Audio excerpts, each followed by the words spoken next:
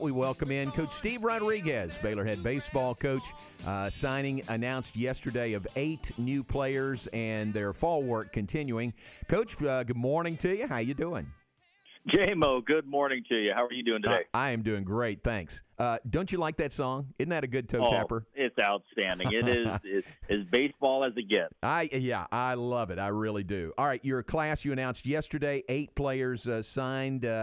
Give us kind of a capsule of your class. Some of those guys are local products. That's correct. We actually are really excited about this group.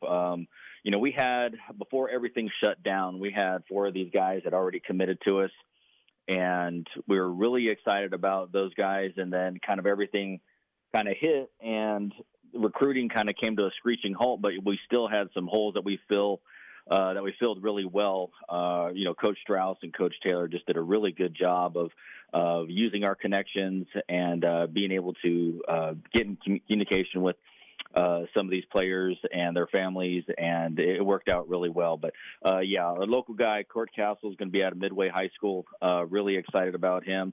Very talented kid. He's made huge strides. And so, and then obviously all of our kids are going to be out of Texas this year, and as of right now. But we're really excited. We have a lot of guys from the Houston area, the Buda area, up in the Dallas area. So really excited about this group.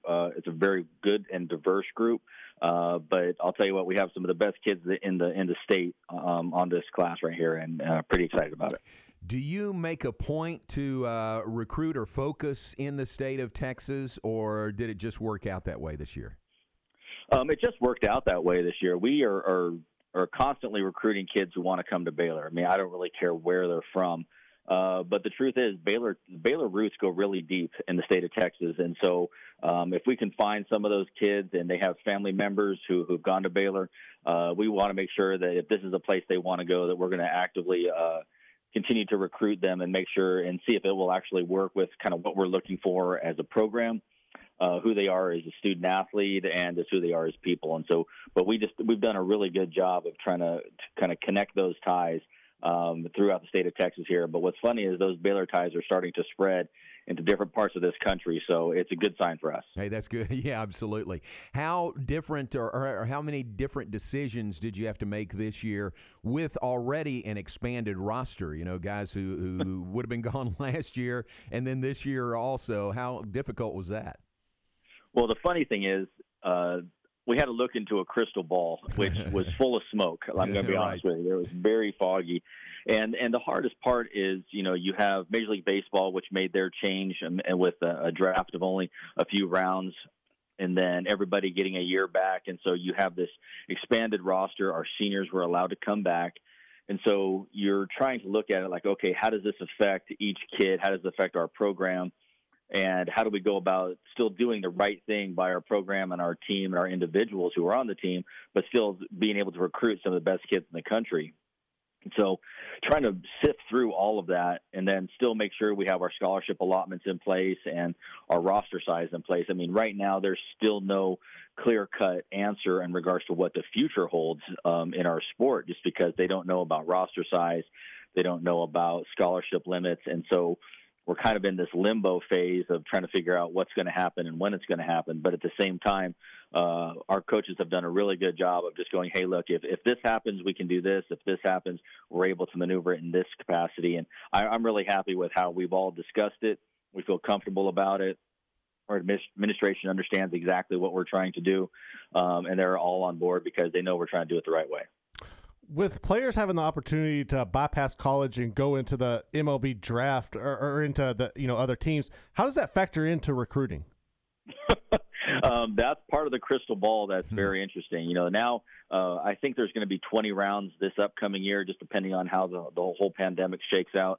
But the biggest thing is you want to try to find the best kids in the country who you feel might have an opportunity to go to college. Because let's be honest, you can go out there and you can go, my gosh, this guy is going to be phenomenal, but he really probably is not going to be going to school. So you have to find that kid who might have a chance to sign, but has a chance to go to college, and then you roll the dice in regards to just making sure you communicate with the family, you understand where they are in regards to education, and to be honest, you just talk to them about the college experience and literally just give them statistics on the chances of them making it to the big leagues if they come out of college or if they come out of high school. And when they see those stats at that point, the decision is on them to make that choice. Is it easier to study a full body of work of a player, given the fact of most of these guys are playing select year-round as well as playing with their teams in high school? It is. Especially in the summertime, they're playing, and especially this summer, we weren't allowed to go out, but they were all out playing. And so we had a really good chance just with a lot of the live feed streaming that was going on around the country, a lot of the social media stuff that we were able to see. We were able to kind of continue to watch them develop and progress, and just in regards to the recruiting aspect of it. And so the nonstop playing has helped with kids just being overall to develop. But at the same time, I'm also a big fan that they need a break. Your body only has so much wear and tear it can take. And when you're 15 to 18 years old and you're constantly doing it, you need a little bit of a break to allow your body to recover and develop and continue to do what you're asking the Formula One car to do. So taking that into consideration, I know a lot of coaches in other sports look at multi-sport athletes. Is that what y'all look for as well? I don't discourage kids from playing other sports. I don't, just because I do think there's great value to it. I think it strengthens a lot of different muscles that, baseball maybe doesn't strengthen or utilize. Like we have guys who've played basketball, we have guys who played football, we have soccer. And so for me, I don't really care if they play another sport. I encourage it.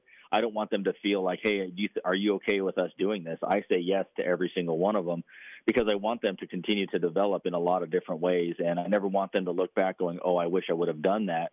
Because once they get to our place, it's just completely different. So if that's something that's going to make them happy and their body's going to be able to develop properly and they're going to get the rest that they need, then I'm all about it. Coach Steve Rodriguez, our guest, and his clouded crystal ball. And how fun was it to watch Max Muncy win the World Series with the Dodgers this year?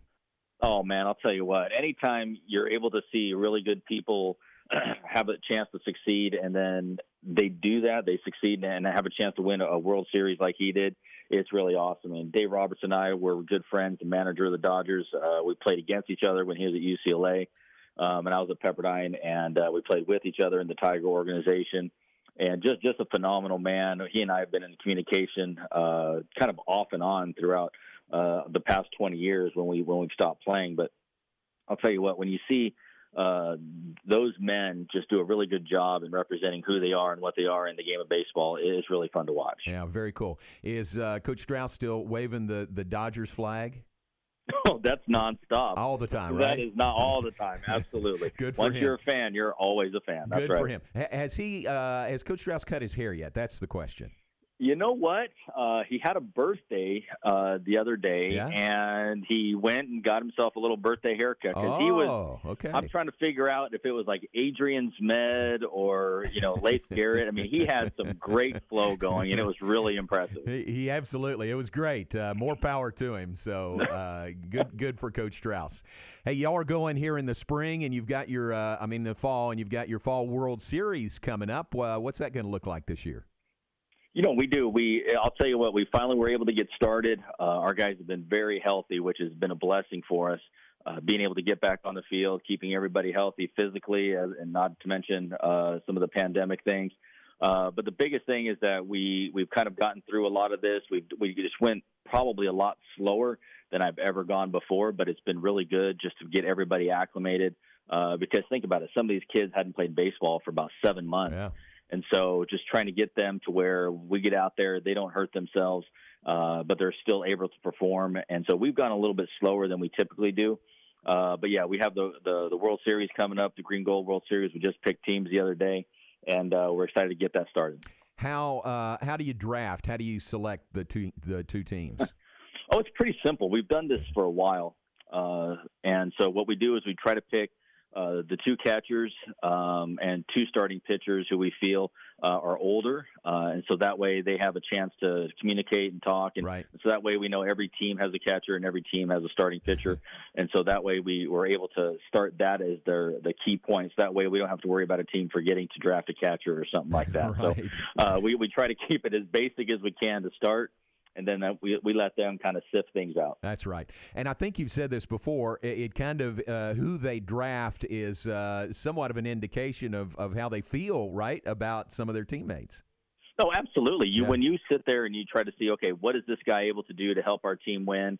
And just what kind of teammate are they? Like, those are all indications. When they start picking the teams, you start going, okay, where do they feel? What do they feel about this player? Where do they see him playing? Because that's also indication. Because like as a coach, you see things a certain way, but as players, you know teammates in a different way. And so I think those are very telling signs about who they are, what they are, and just kind of as a team, kind of where they think each player is. Interesting. So what's the schedule, and is it open to the public? Could folks come out and watch? It is not open to the public, Okay. Unfortunately. Okay. So we are keeping all of our practices closed. We are going to be playing Friday and Saturday this week. We'll be playing Tuesday during the week next week, and then we will finish it up on Friday and Saturday next week. Gotcha. Sounds good. Well, I hope the weather holds up. It's really nice now, so get those games in while you can. Hey. Well, I also get to be a part-time weatherman, so that's what's great about being an outdoor sport. Oh, no is doubt. That, yeah. But I'll tell you what, we're supposed to have amazing weather all the way throughout going into that Thanksgiving break. So we should be up into the 70s for the most of the week. Oh, nice. Well, if they can play the Masters in November, hopefully you can play a little baseball in November also. Absolutely. Coach, thanks for your time. Great to visit with you. Oh, you're always awesome. Thank you, J-Mo. Thanks very much. Coach Steve Rodriguez, Baylor baseball coach.